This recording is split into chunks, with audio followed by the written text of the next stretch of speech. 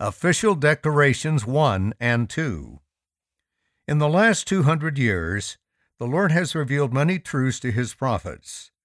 Some revelations lead to policy changes, such as those found in the official declarations. Adjustments are a natural part of the true and living church.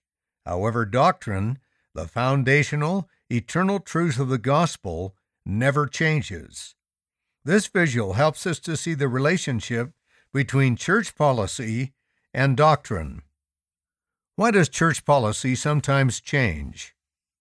Church policy is guided by doctrine, but is subject to adjustments as revealed by the Lord to His prophet.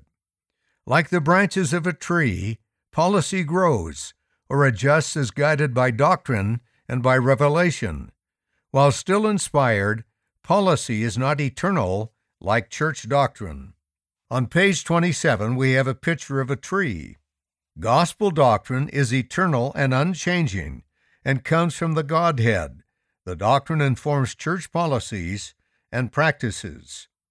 Just as the roots are the means by which a tree receives life, Heavenly Father, Jesus Christ, and the Holy Ghost give spiritual life to the plan of salvation.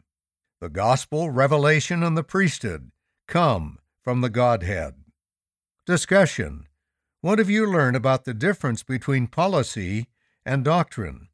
How does an understanding of church doctrine strengthen your testimony? End of the article. Official Declarations 1 and 2. Why does church policy sometimes change? Read by David Shaw.